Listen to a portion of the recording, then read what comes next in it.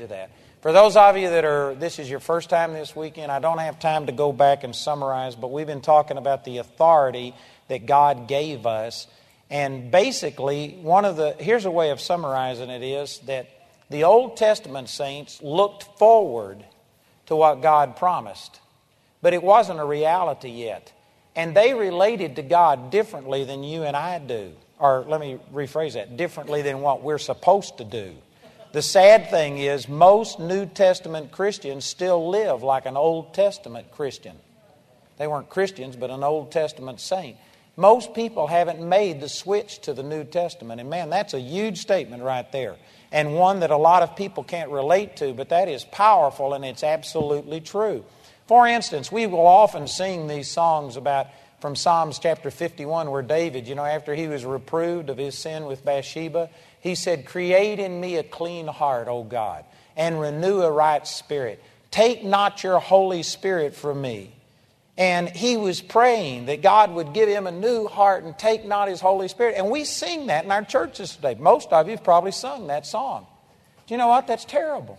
It's terrible. Somebody said, well, it's in the Bible. It's an Old Testament scripture before Jesus came.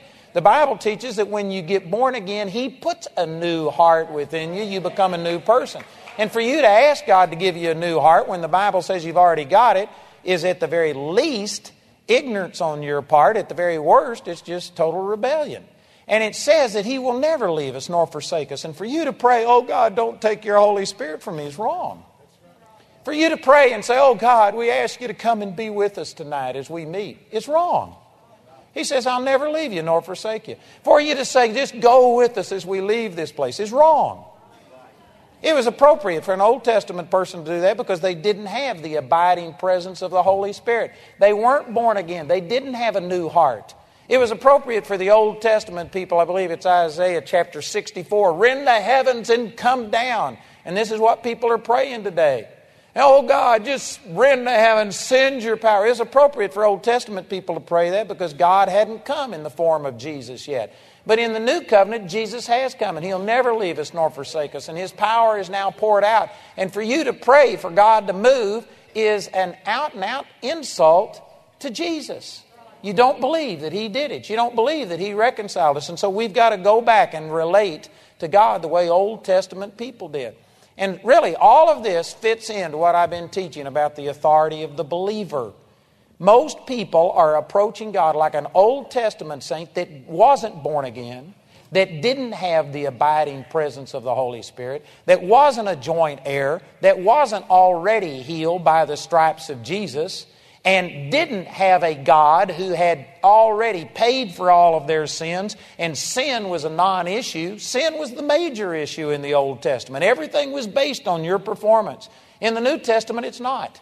It's a completely different relationship with God. And most Christians haven't figured this out. Most Christians, to them, the difference between the Old Covenant and the New Covenant is one blank page in their Bible. They run it together. They sing David's songs.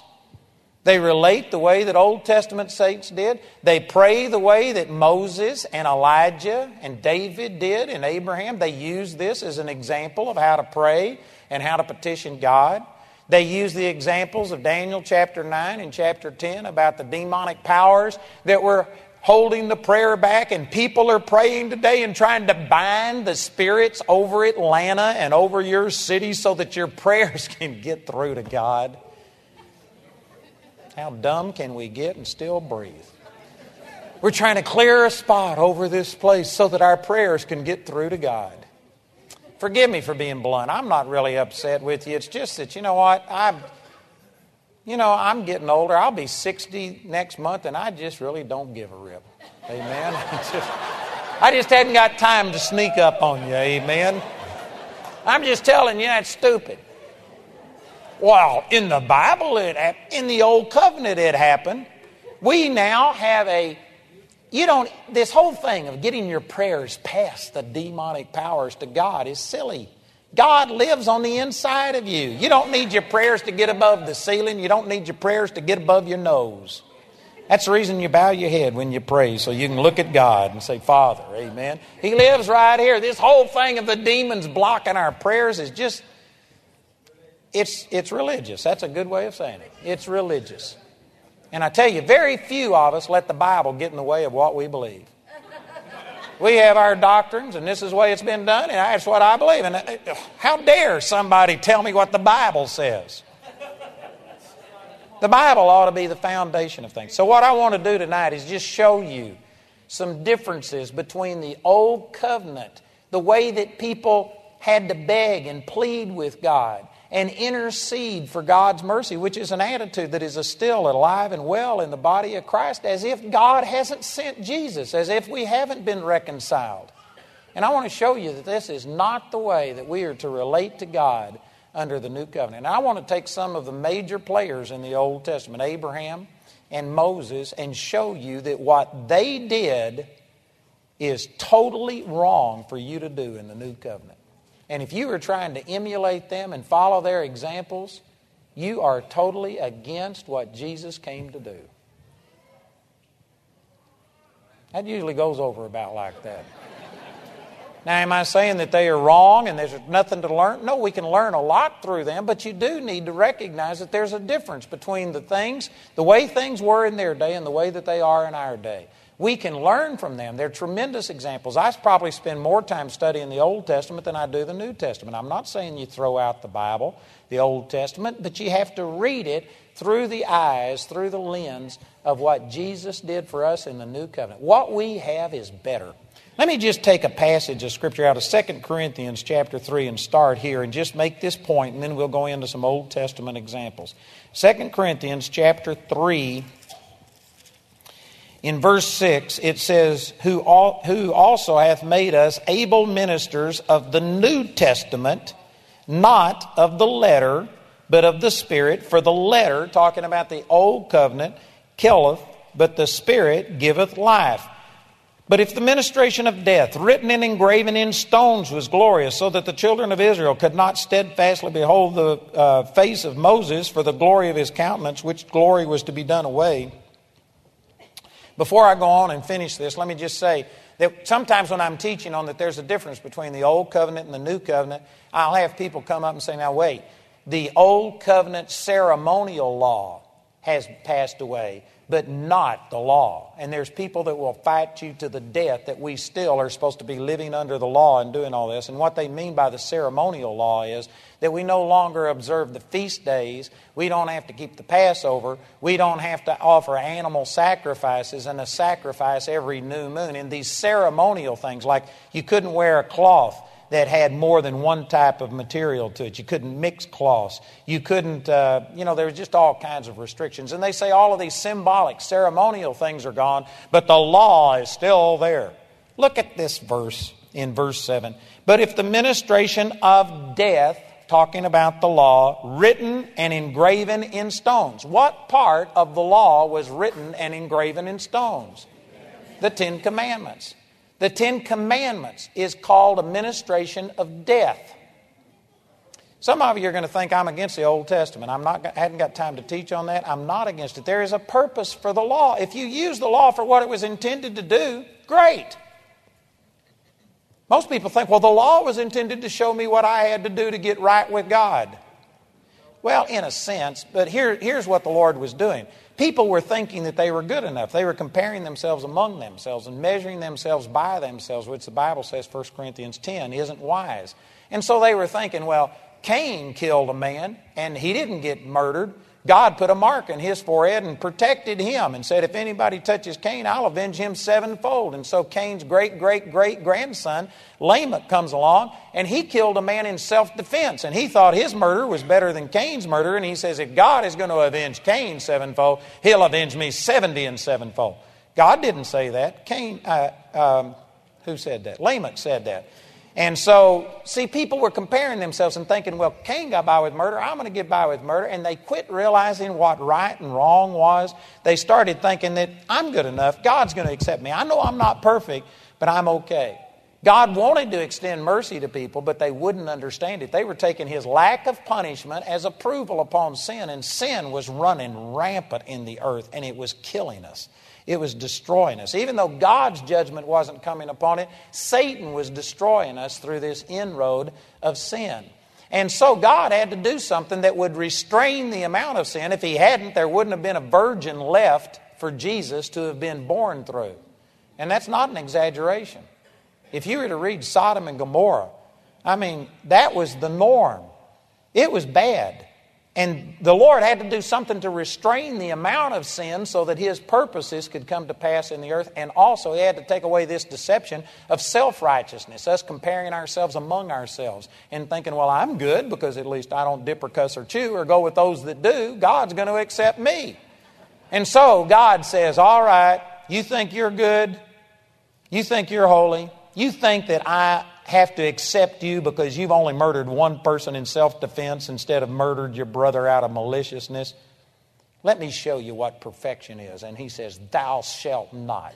And everything that's in the Ten Commandments is true, but it wasn't given to bring you life. It was given to show you that God's standard is out of reach. You can't live up to it. You can't keep it. It was given to minister death, is what this says. It was a ministry of death and condemnation to show you that you're a sinner, to show you that you've fallen short. And if you were to take Galatians chapter 3 and put it with this, the purpose of the law was to shut you up, to be like a schoolmaster that beat you down. It basically just knocked you flat on the ground so that the only way you could look was up. You couldn't look any other direction for help. The purpose of the law was to kill you and to bring you to the end of yourself so that you say, oh God, if this is what you demand, have mercy on me. That was the purpose of the law.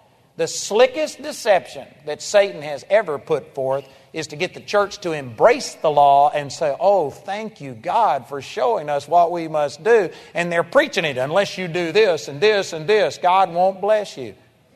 No, the purpose of the law is to show you if you are trying to earn God's favor, then here's the standard. It's not some lower standard.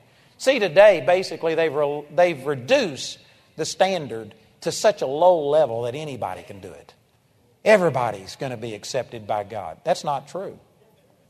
God wants to accept us by mercy. He doesn't want to give you what you deserve. He's willing to just give you relationship with Him as a free gift. But if you think that you earn it, because you haven't been as bad as somebody else, you're the very person that'll miss the things of God, because God's not going to deal with any of us based on our performance. So if you think that you deserve it, God says, all right, let me show you what righteousness is. And He gives step 1 through 10,000 of everything that you should be doing. And it's not just the ceremonial law that passed away. This says the law, written and engraven in stones, the 10 Commandments, is a ministration of death. If you use it for that purpose, it's okay.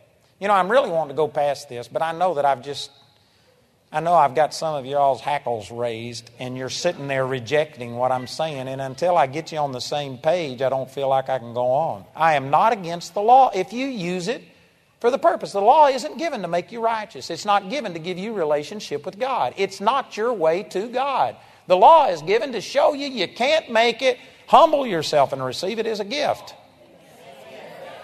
Let me tell you this story that'll illustrate what I'm talking about. It's like the guy who went to heaven, and Peter met him at the gate.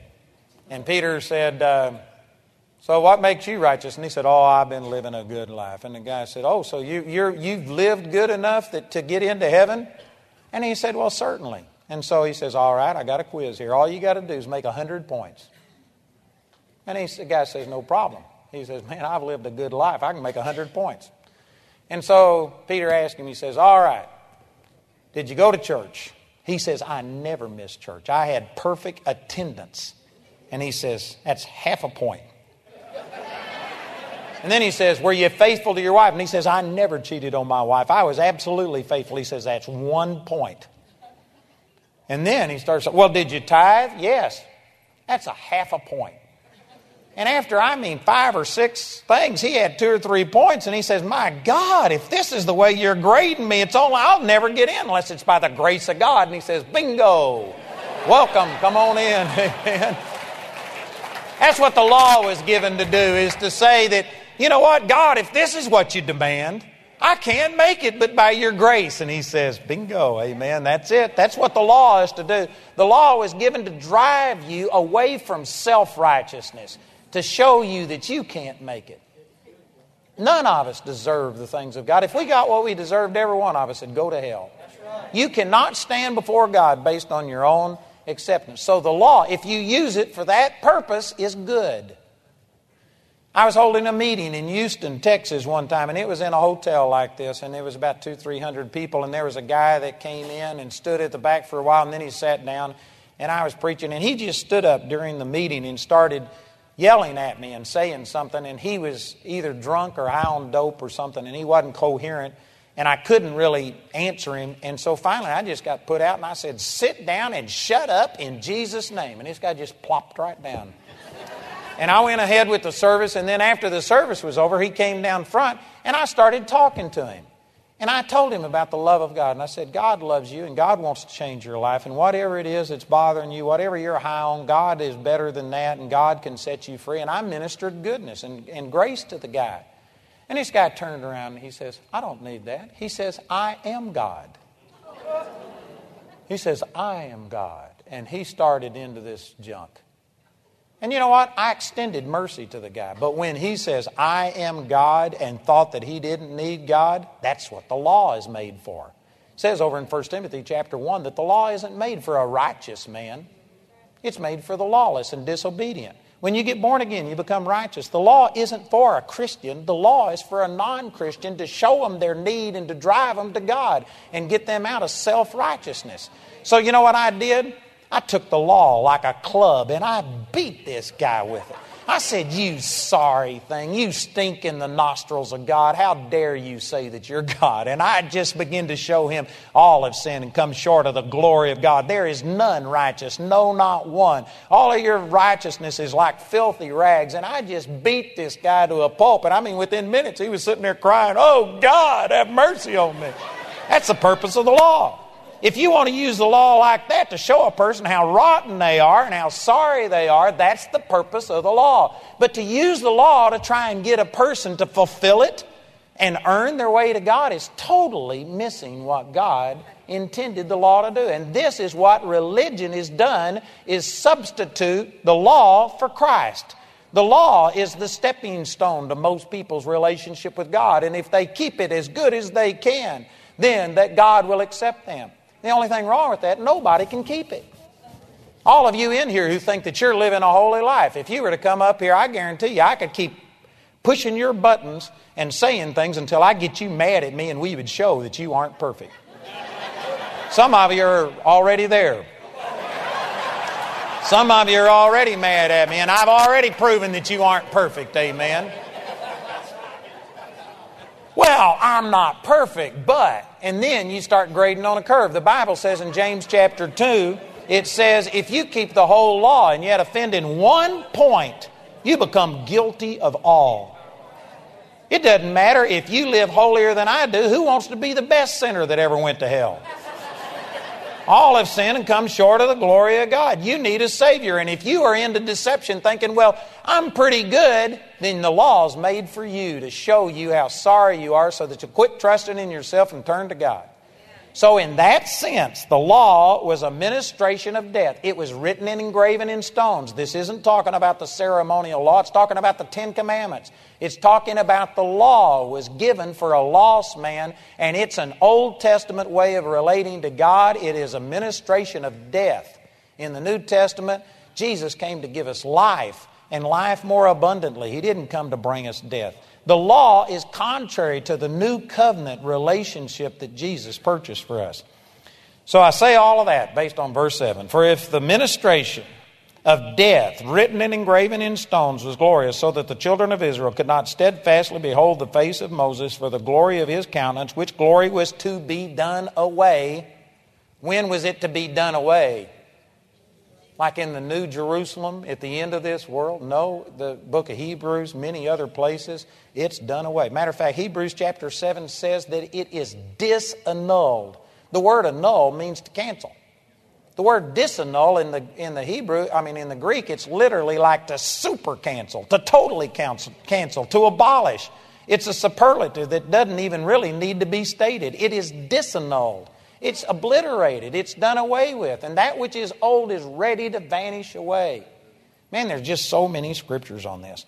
In verse 8, how shall not the ministration of the Spirit be rather glorious? For if the ministration of condemnation, again, talking about the Old Testament law. Remember in Romans chapter 8, verse 1, there is therefore now no condemnation to them who are in Christ Jesus, who walk not after the flesh, but after the Spirit. Condemnation isn't the ministry to the New Testament believer, but the law, it is ministration of condemnation. If you feel condemned, and the word condemned is a kind of a religious word that some people lose. But here's what it means. Like in the United States, if a building is just derelict, is what they call it in England, if it's unable to be inhabited, if it's unsafe, you condemn it. That means it's unfit for use. If you feel unfit for use, if you feel that God can do miracles, but you don't have the confidence that He'll do it through you, you're condemned. And if you're condemned, it's because you're under the law. You are still relating to God based on your personal relationship and not based on what Jesus did. Thank you for both of those amens. For if the ministration of condemnation be glory, talking about the Old Testament, much more doth the ministration of righteousness exceed in glory. For even that which was made glorious, talking about the Old Testament, had no glory in this respect or in comparison, by reason of the glory that excelleth. For if that which is done away, see here it puts it in the past tense, it's already done away. The Old Testament law is done away. If that was glorious, much more that which remaineth is glorious. And seeing then that we have such hope, we use great plainness of speech, and not as Moses, which put a veil over his face. This is talking about that when Moses was up on the mountain in the presence of God for 40 days, when he came down, his face was actually shining. He had been in the presence of God, and his face was radiating the glory of God. And it scared the people. They couldn't look at him because the glory of God was on him. So Moses had to put a veil over his face. And when he was talking to the people, he wore a veil. When he went into God, he took it off. And so there was a veil that was between the glory of God that was on Moses and the people because they couldn't stand to see the glory of God. So this is what he's referring to. He says in verse 13, and not as Moses, which put a veil over his face, that the children of Israel could not steadfastly look to the end of that which is abolished. Notice that he's talking about that which is abolished, he's talking about the Old Testament law. But their minds were blinded, for until this day remaineth the same veil untaken away in the reading of the Old Testament, which veil is done away in Christ. Let me just cut to the chase, and what this is saying is that as long as you are still under the Old Testament mindset and trying to relate to God based on your performance, on your goodness, then there is a veil, a darkness, a blindness that keeps you from understanding God. You can't see through a veil clearly. But you remove the veil and all of a sudden things come crystal clear. If you get out from under the law, you will begin to understand God and relate to Him in a way that you've never related before. Now there's still tremendous benefit in the Old Testament law if you understand it in the light of the New Testament, but most people don't, and because of this our minds are blinded to what God has done for us through the religious concepts that have been taught us in the body of Christ. Those are strong statements, but they're absolutely true. In verse 15 it says, but even unto this day when Moses is read, the veil is upon their heart. Nevertheless, when it shall turn to the Lord, the veil shall be taken away. Now the Lord is that Spirit, and where the Spirit of the Lord is, there is liberty. But we all with open face, that's talking about in the New Testament, having direct relationship with God, not having a dark veil in between us, but now the veil has been rent and we can go right into the presence of God. With open face, beholding as in a glass the glory of the Lord, are changed into the same image from glory to glory, even as by the Spirit of the Lord. Most people interpret this that we just go in steps and stages. It's from glory to glory. God is changing us from glory to glory, step by step, little by little. Nope, when you get born again, you get the glory of God instantly. What this is talking about, we are changed from the glory of the Old Testament to the glory of the New Testament. And in all of these preceding verses, he says, so far surpassed the Old Testament that there wasn't even any glory in comparison to what we've got. What we've got is so awesome that, brothers and sisters, if the body of Christ could understand what Jesus purchased for us, If we could truly understand what it means to be redeemed, that sin is forgiven. Not only the sins you committed up until then, but all sins, even the sins you haven't even committed yet, are forgiven. Sin has been obliterated. Sin is not the obstacle between you and God. That's just like heresy to the average Christian. And yet that's the New Testament. And because we have these religious traditions and doctrines of men, they are blinding us from understanding what God has. So I want to take some scriptures tonight and shake you to your core. And I don't do this to try and unsettle you, but sometimes you got to terrify a person before you can edify them. Sometimes you got to pull out the rug out from under them to get the right rug under them. Sometimes you got to jackhammer the foundation that people have before you can get them on the right foundation. And we have a lot of concepts about the Lord that do not square with the New Covenant, specifically the authority that we have in Christ. And so I just want to point some of this out. And these are just a few of the examples in the Bible. Let's turn over to Genesis chapter 18. And this is an instance where 3 men, is what the Scripture says, appeared unto Abraham, and told him that in the next year his wife would conceive and that she would have a child. And this is where he received the promise, and Isaac was born the next year. It turned out that one of those men was the Lord. And he sent the other 2 men down to Sodom and Gomorrah, and he stayed behind. And the Lord started talking to Abraham and said that I have sent these angels down to Sodom and Gomorrah to see if what I've heard is true. And if it's true, then I'm going to destroy Sodom and Gomorrah. Sodom and Gomorrah is where Lot, Abraham's nephew, lived. And so Abraham had an interest in what happened here. And I purposely believe that the Lord stayed behind and told Abraham what he was doing because he wanted him to intercede and stand in the gap and help turn this situation around. But he needed someone to stand there and intercede so that he could pour his mercy out on these people. So anyway, this is the background. And in Genesis chapter 18 and in verse, let's see where this starts. In verse 25 it says, well, let me back up to verse 23. And Abraham drew near and said, wilt thou also destroy the righteous with the wicked? Peradventure there be 50 righteous within the city. Wilt thou also destroy and not spare the place for the 50 righteous that are therein? That be far from thee to do after this manner, to slay the righteous with the wicked, and that the righteous should be as the wicked. That be far from thee. Shall not the judge of all the earth do right? You know, this is amazing to me that Abraham had the audacity, the boldness to talk to God this way. Basically what he's saying is, hey God, aren't you righteous? Wouldn't you do what's right? Would you go down and would you kill all of the people in Sodom if there was 50 righteous? Would you kill the 50 righteous along with the unrighteous? That wouldn't be right. You wouldn't do something like that, would you? Man, I'd never talk to God that way. He had a boldness here that the only way I can understand this is to say that he knew God, and he knew God was a merciful God, that it emboldened him because he knew at the heart God was a merciful God. And even though God was about to bring judgment on Sodom and Gomorrah, he knew that God was a merciful God, and so he was trusting that he would strike that chord of mercy in God. And so he spoke boldly to the Lord. And here's how the Lord responded unto him. Let's see, where is that? Verse 26, and the Lord said, if I find in Sodom 50 righteous within the city, then I will spare all the place for their sake. And so Abraham answered and said, behold, now I have taken upon me to speak unto the Lord, which am but dust and ashes. Peradventure there shall lack 5 of the 50 righteous. Wilt thou destroy all the city for lack of 5? And he said, if I find there 40 and 5, I will not destroy it.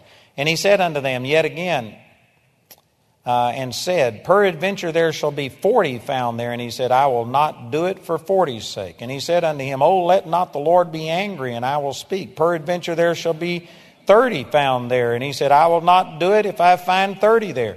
And he said, behold, now I have taken upon me to speak unto the Lord. Peradventure there shall be 20 found there. And he said, I will not destroy it for 20's sake. And he said, "Oh, let not the Lord be angry, and I will speak yet this once. Peradventure there shall be found there, shall be found there." And he said, "I will not destroy it for 10's sake." And the Lord went his way. And it turned out that there wasn't even 10 righteous people. And so the Lord did destroy Sodom and Gomorrah. But in mercy to Abraham, he saved Lot and his wife and 2 of his daughters. And of course his wife turned around and turned into a pillar of salt. But Lot and his 2 daughters were saved. Even though they didn't meet the requirement of 10, God still showed mercy. I believe that if Abraham would have kept going, he could have got God down to 1. If there was 1 righteous, and the Bible says over in 1 Peter chapter 2 that Lot was a righteous man, God would have spared it if there'd have been only 1.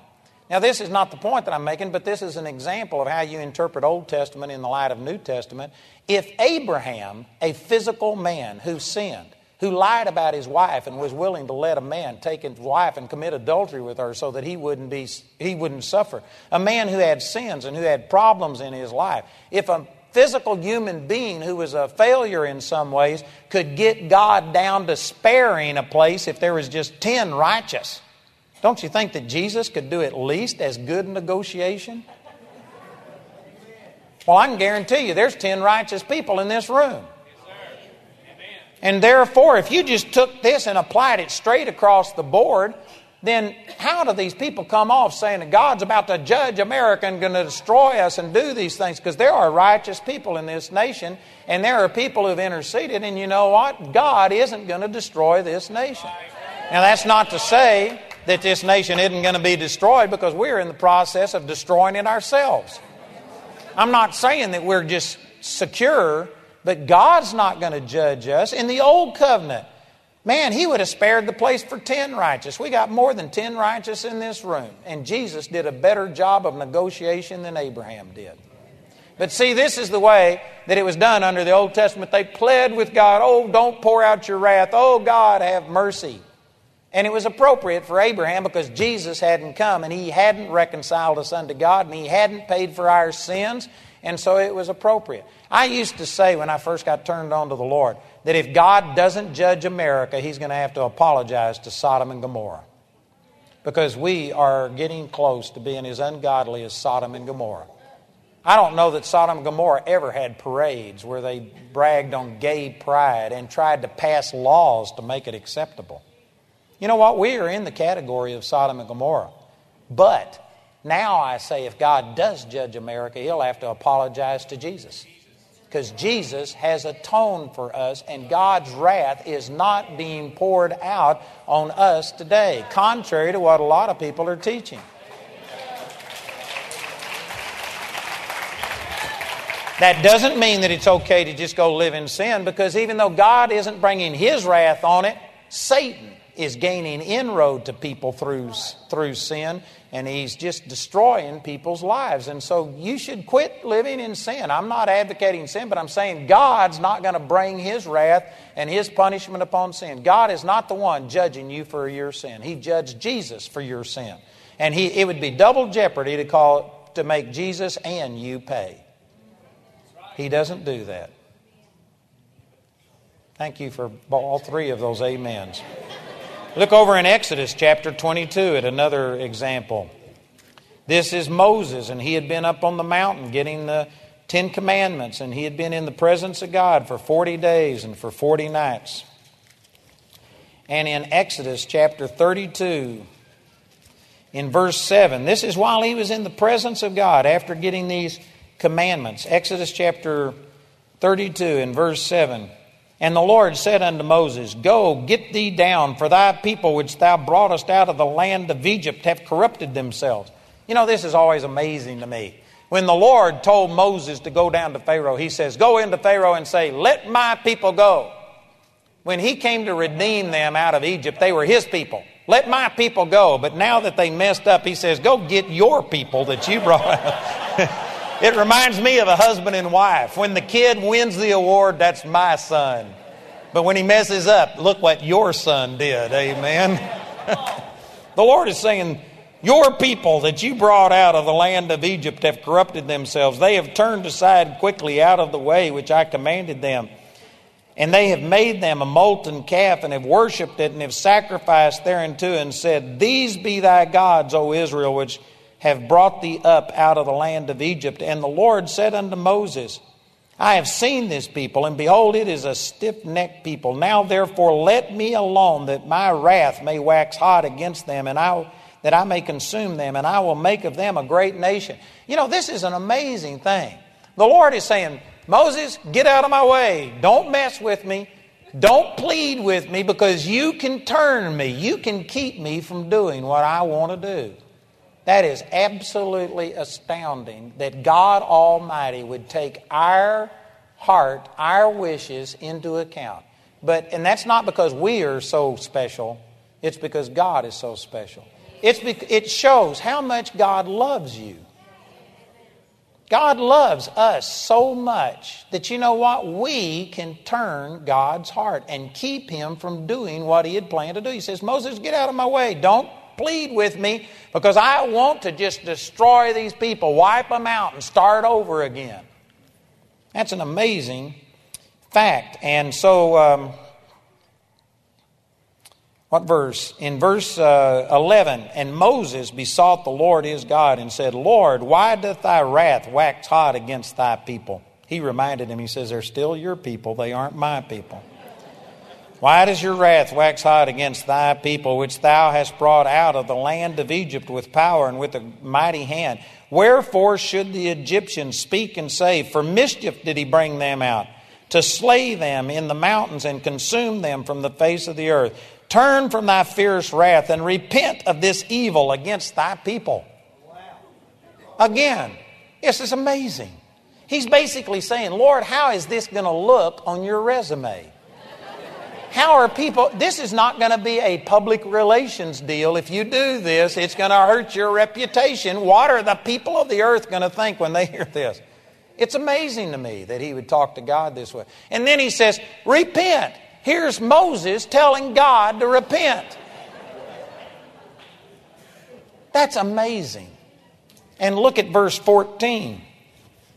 If you go down to verse 14, it says, and the Lord repented of the evil which he thought to do unto his people. It's amazing that Moses said, repent. And it's even more amazing that God repented.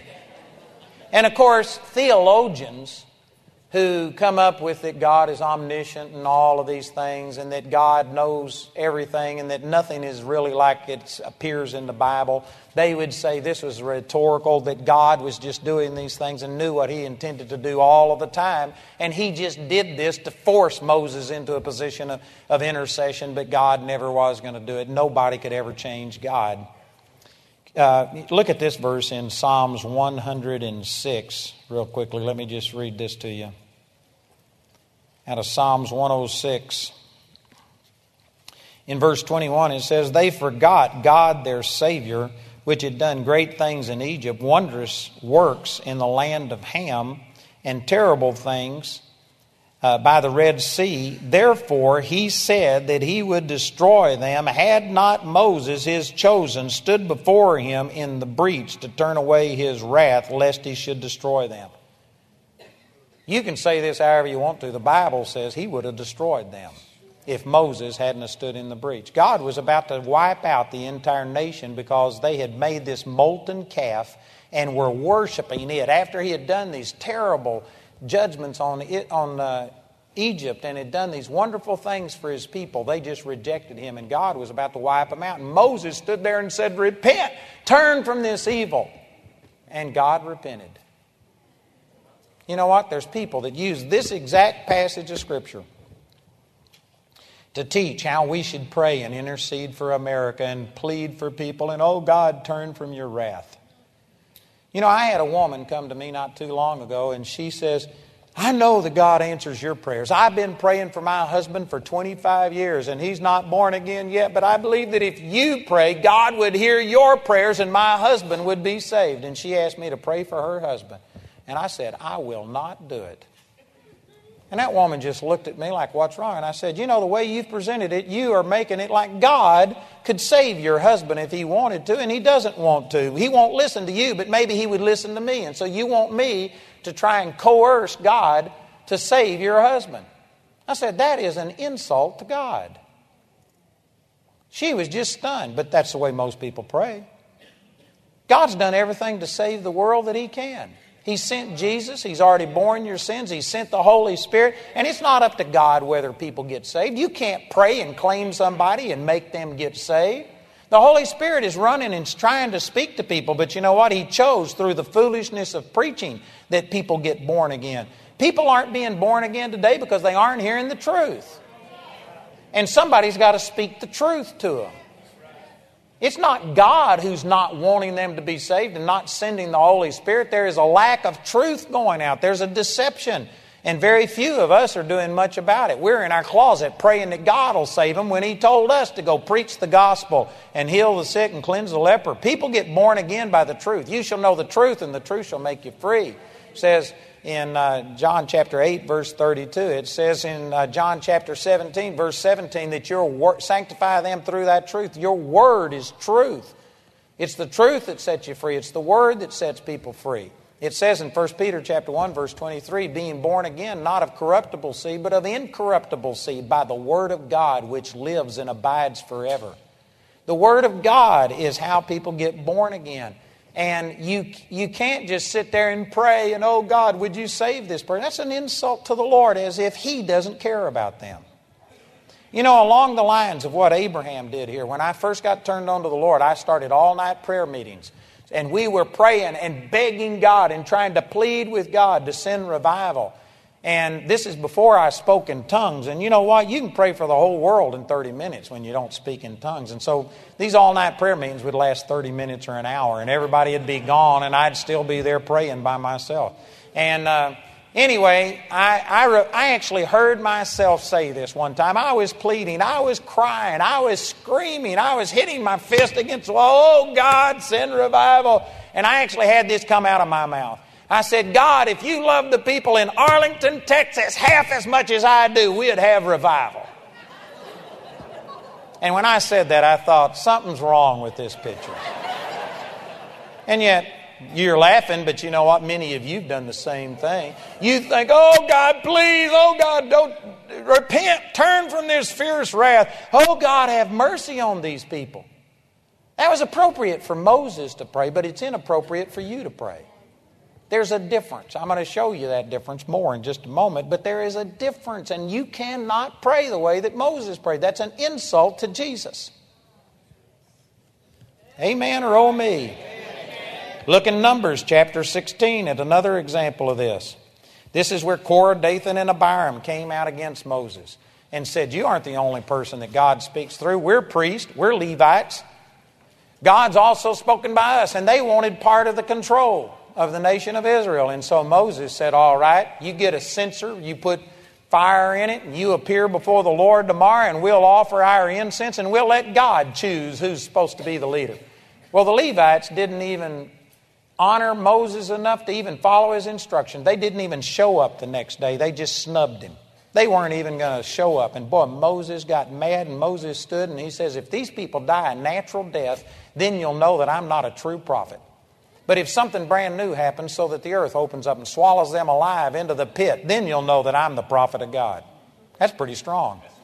And immediately the earth opened up and swallowed Korah, Dathan, and Abiram and 250 priests into the earth, and then it closed upon them. Pretty strong. I think God showed who was chosen by God. And then look at this. It says in verse 41, but on the morrow, all the congregation of the children of Israel murmured against Moses and against Aaron, saying, you've killed the people of the Lord. And it came to pass, when the congregation was gathered against Moses and against Aaron, that they looked towards the tabernacle of the congregation, and behold, the cloud covered it, and the glory of the Lord appeared.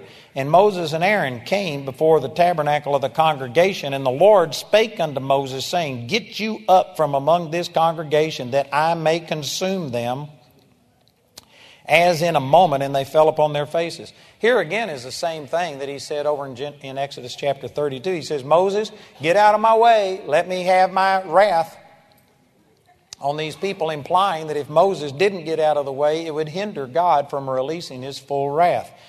And so they fell on their faces, and in verse 46, Moses said unto Aaron, take a censer, and put fire therein from off the altar, and put on incense, and go quickly into the congregation, and make an atonement for them. For there is wrath gone out from the Lord, the plague is begun. And Aaron took as Moses commanded, and ran into the midst of the congregation, and behold, the plague was begun among the people. And he put on incense and made an atonement for the people. And he stood between the dead and the living, and the plague was stayed. Now they that died in the plague were 14,700, besides them which died about the matter of Korah.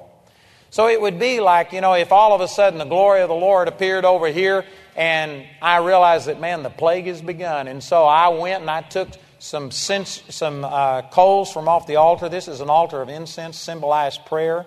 You took this prayer and you go and you stand. The plague starts and people just start falling over dead, and I come and stand in between the ones who had died over here and the ones who the plague hadn't come to. And when the plague comes to this intercession, it just stops and it spares the rest of the people. That's what happened.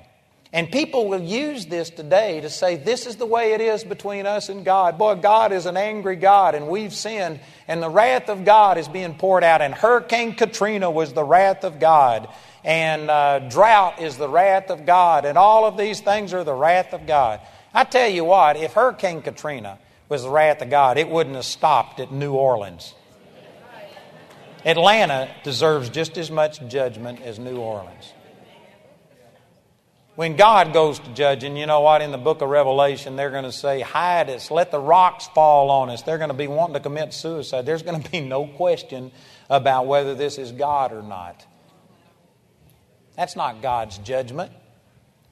When you build a city below sea level, and then you put a lake above it, and use levees to hold a lake up there, plus you got the sea over here and the lake over here, just a matter of time until you get destroyed. It happened in 1910. There was more people killed in 1910. They rebuilt it. Now they're rebuilding it again. And you know what? If the Lord tarries, it'll happen again. It's just stupid. That's not God doing that. It's just stupid. It's foolish. It's like building your house on a cliff. And when it falls down the cliff, you get mad at God and say the wrath of God is falling. That's not the wrath of God. Well, somebody said, man, these are all scriptural examples. What about this? Look at this verse over in 1 Timothy chapter 2.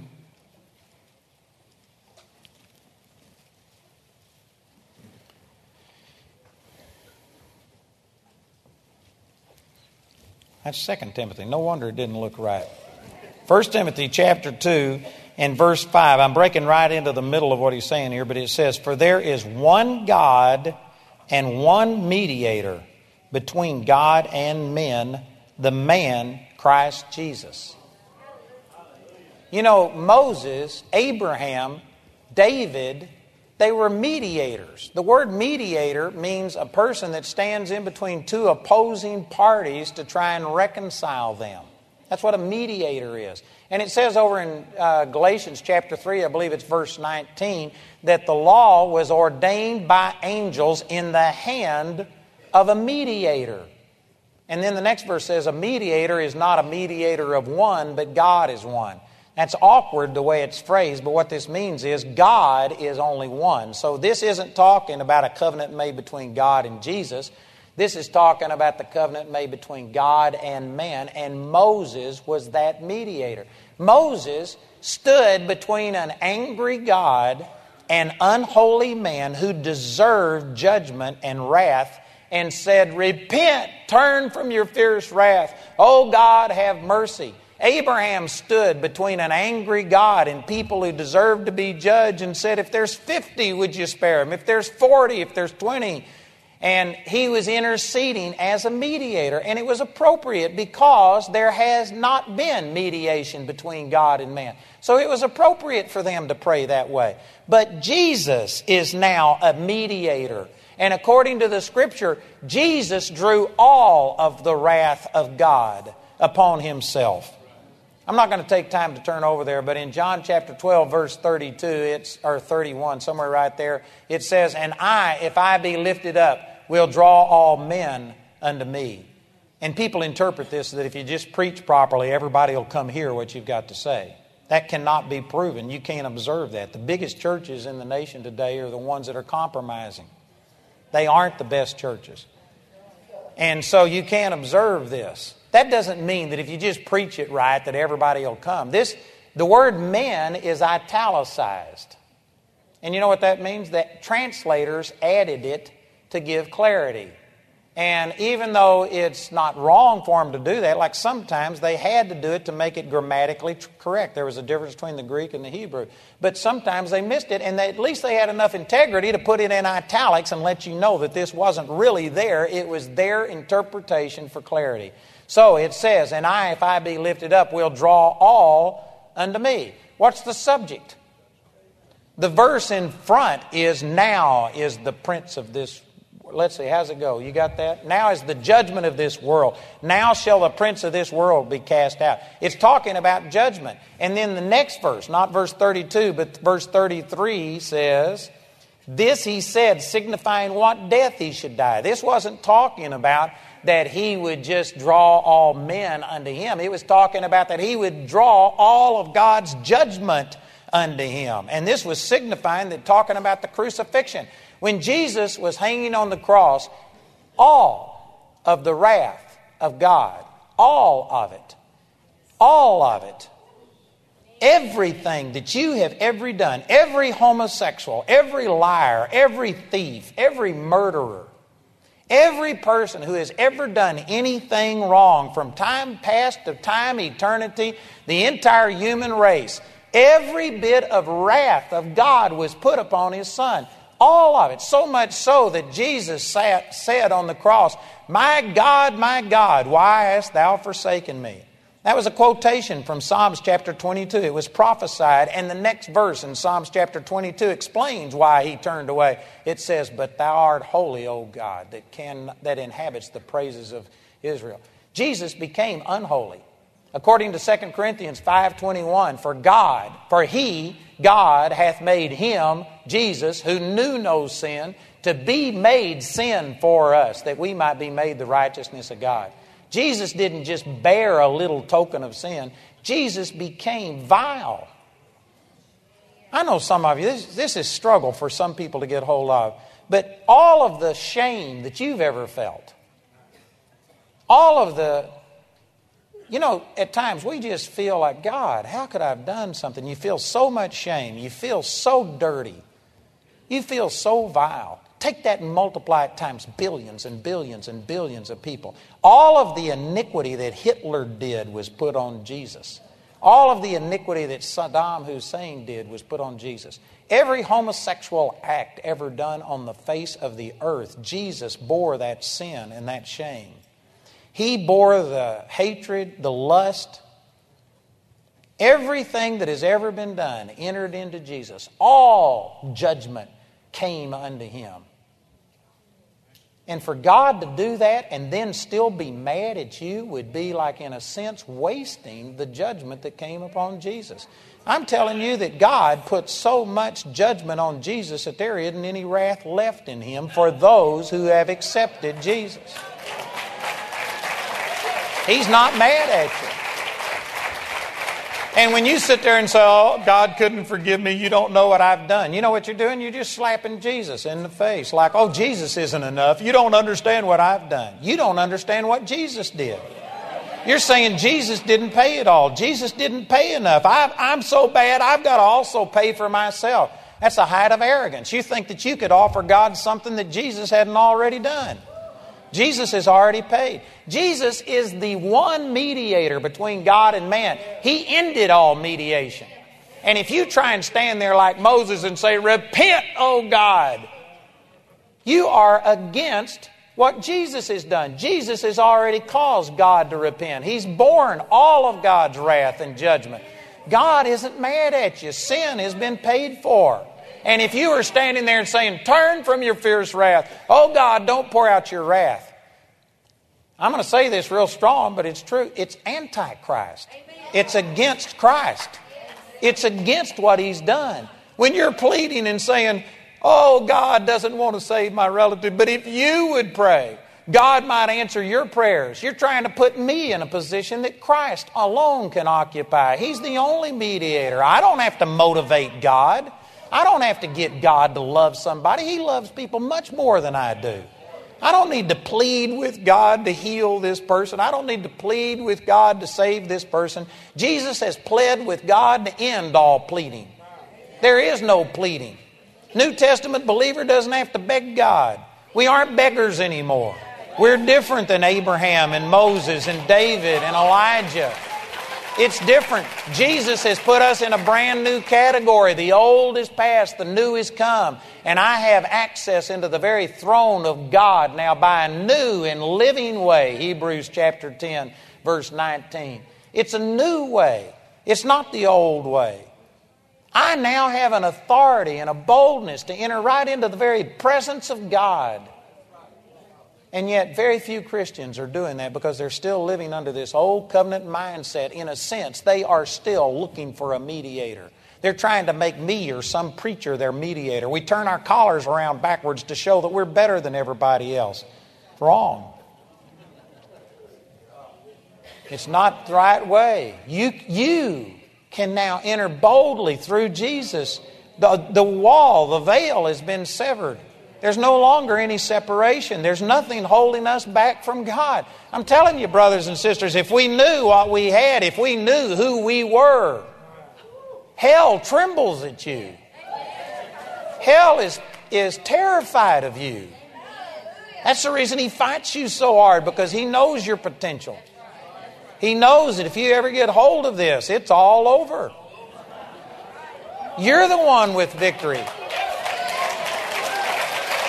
Thank you, Jesus. Cancer is nothing compared to the power that's in you, and yet most of us see God as having that power, but we haven't got access to it yet. We have to beg and plead and call upon God and go to somebody else to do it for us, when the truth is you are now in the very throne room with God. You have this power on the inside of you. You need to get rid of this Old Testament mindset and quit being separated from God because you've not done everything you should. You ought to come in by a new and living way that God has consecrated for us through the veil, that is to say, through His flesh.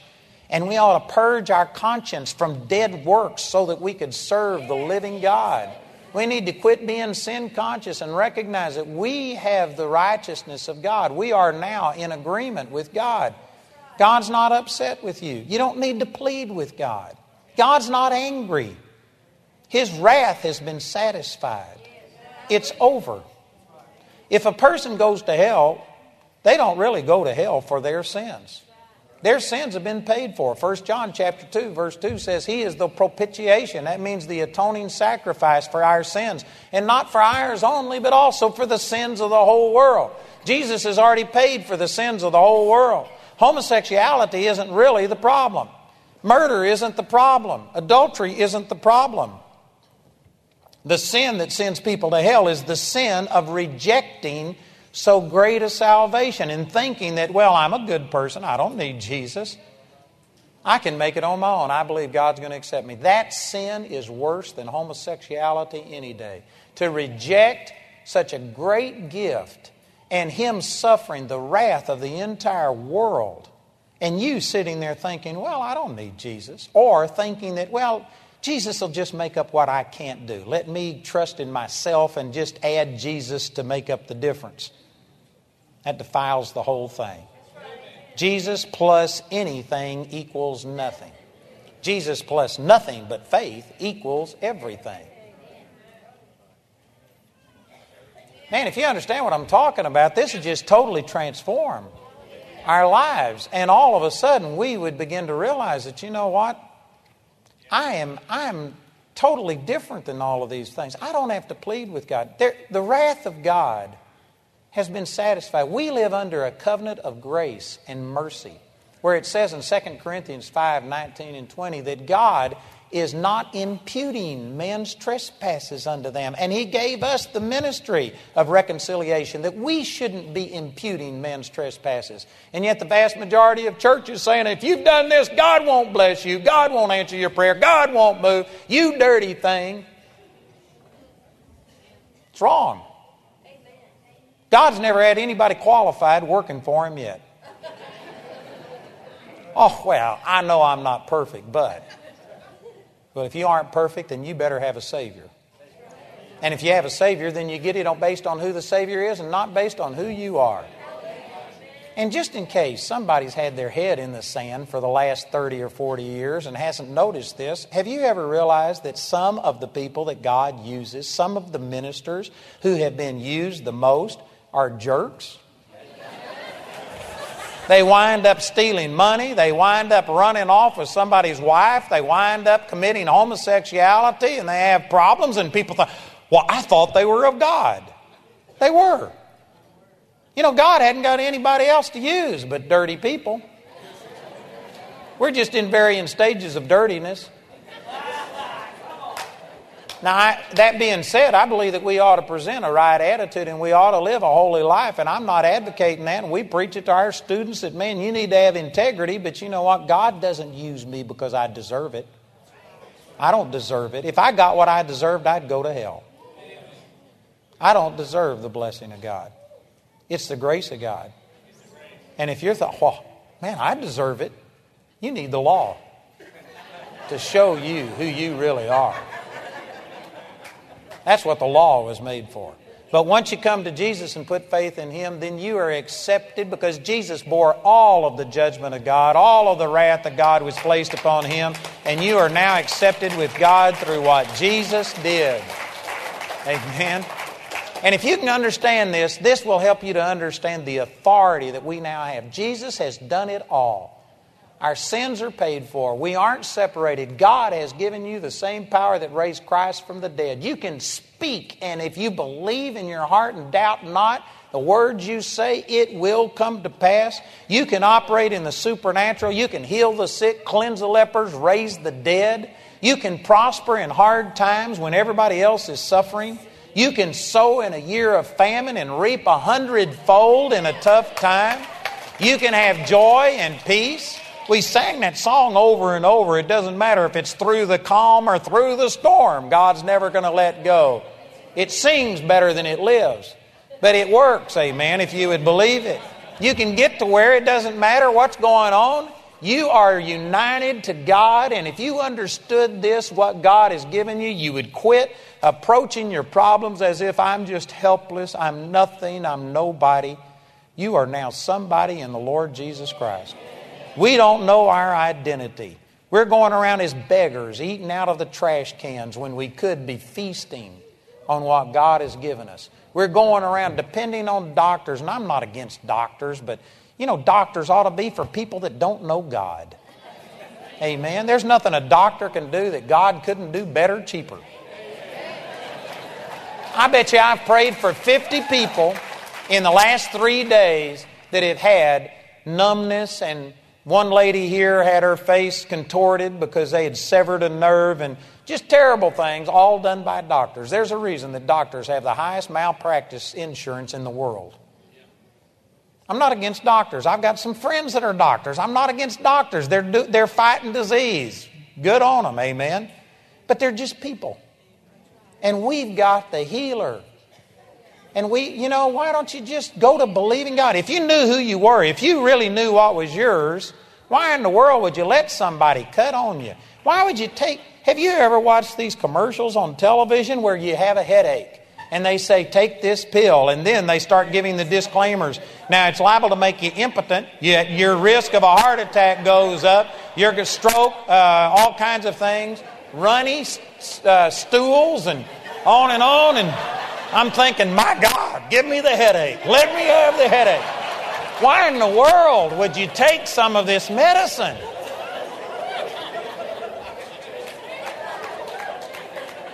Mercy. That just defies logic. I'd be afraid right now to ask how many of you in here take pills. I'm not mad at you. God's not mad at you. But why don't we go to believe in God and receive our inheritance and walk in health? The only pill you need is the gospel. Amen. I'm telling you, brothers and sisters, you're the winner. You're the head and not the tail. You don't have to let Satan beat you up. If you knew who you were and what you had, you'd live differently. The only reason we put up with stuff is because, well, I'm only human. I'm just a man. I'm not only human. 1/3 of me is wall-to-wall Holy Ghost. I've been changed. And praise God, I am not going to act like I'm only human. I'm not going to relate to the way everybody else does it. Amen. Some of you think, well, you can't live that way. Well, don't wake me up, because that's the way I'm living. And I haven't done it perfectly. I'm still learning. There's things that don't work perfectly, and it doesn't bother me. I'm amazed that I see as much good things as I do. I really am. You didn't have to be so quick to agree.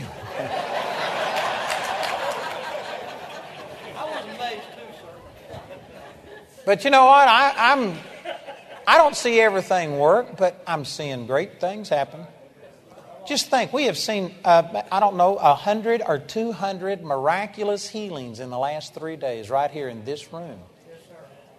And we probably could have seen another 100 or 2 if we would have been everything that we should have been and if people would have been receiving. I'm not saying that we're where we're supposed to be, but praise God, we're seeing some miraculous things happen. I've seen my son raised from the dead. I've seen 2 other people raised from the dead. I've seen others die that shouldn't have died. I'm not doing it perfectly, but praise God, I used to never see anybody raised from the dead. Now we see people raised from the dead. I know 38 people who have either been raised from the dead or who have raised other people from the dead. And in all of the Bible, there's only 9. Man, I know nearly 4 times as many people raised from the dead as recorded in 4,000 years of history, biblical history. We're living in an amazing day. We're seeing some great things happen. That's awesome. And brothers and sisters, this is just for Joe Blow Christian. Every one of us should be walking in the supernatural power of God. Even if you struggle to receive what I'm saying, hopefully this will build a fire under you and motivate you to search it out and see, is this possible? Can we live a victorious life? Can we really walk in the supernatural power of God? Am I really to a place to where sin's not an issue? God's not mad at me. He's not upset with how sorry I am. Man, you need to find this out. If nothing else, I hope I provoked you to go search it out. You know what? Before you can change, you got to get sick and tired of being sick and tired. As long as you can stand to be the way you are, you will. You got to get to a place where, you know what? I'm not going to be just human. I'm not going to be natural. Man, the works that Jesus did, I'm going to do. And even greater works than these will I do, because He's gone to the Father, John 14:12. I was preaching on that one year in Corpus Christi. And the pastor, God just zinged that thing right into his heart. And he got up on Sunday morning and he says, since Wednesday night, I've been thinking of John 14:12 and meditating on this. And the Scripture says, verily, verily, I say unto you, he that believes on me, the works that I do, will he do also, and greater works than these. He says, we believe on the Lord. We ought to be seeing these works. And he says, I'm professing that we are going to see the dead raised, the blind eyes open. And he stood and proclaimed that. And as he was preaching, a man stood up and started towards the back and fell over, had a heart attack and died. And a nurse there came and took his pulse, and he was dead. And they called 911, and the fire station was right across the street from the church. It took them 20 minutes to get there. And while they were waiting, the whole church was just standing there, and he, was wondering what to do. And all of a sudden he thought, I'm preaching on John 14:12, the works that Jesus did. And he says, let's pray for this man. And they prayed for him, and when the emergency crew got there, this guy was up walking around. He was raised from the dead. And they took him to the hospital, and the man had to get a taxi to come back to church and get his car, and he got mad at the pastor and made the pastor pay for the taxi. But you know what? It's about that simple. If you start believing for it and start getting up and saying, praise God, I will do what God told me to do. You start stretching yourself, something's going to happen. Amen. Some of you are afraid. You know, most people hate where they are. They don't want to stay where they are. They know there's something more. But when you start challenging them like this, they're afraid. What if I do this? Well, you know what? You run the risk of failing. But if you don't do anything, you're failing. It's like, I can't get out of the boat and walk on the water. And yet the Bible says in Matthew 14 that the boat was full. It was going down. And yet people wanted to stay in the boat. What's the advantage to stay in the boat? What's the advantage to drowning in the boat versus drowning on the lake? The boat was full. The world's sinking. People are miserable. People are spending huge amount of money on stuff to keep them perked up, and they're doing all of these things. People aren't happy, and yet everybody wants a difference, but they're afraid to do something different. If you don't get out of the boat, you won't walk on water. If you don't begin to start believing something different, you're going to get the same thing that you've got. I'm telling you, Jesus has provided something awesome, and we are living so far below our standards. I hope I just built a fire under you. I hope I motivated you that, man, praise God, do something lest you do nothing. Man, I don't want to die with the power of God locked on the inside of me. I want to get out. I'd like to walk in the fullness of God. And I hadn't arrived, but I've left. And I'm seeing the power of God operate. I want to encourage you to join me and begin to start seeing the supernatural.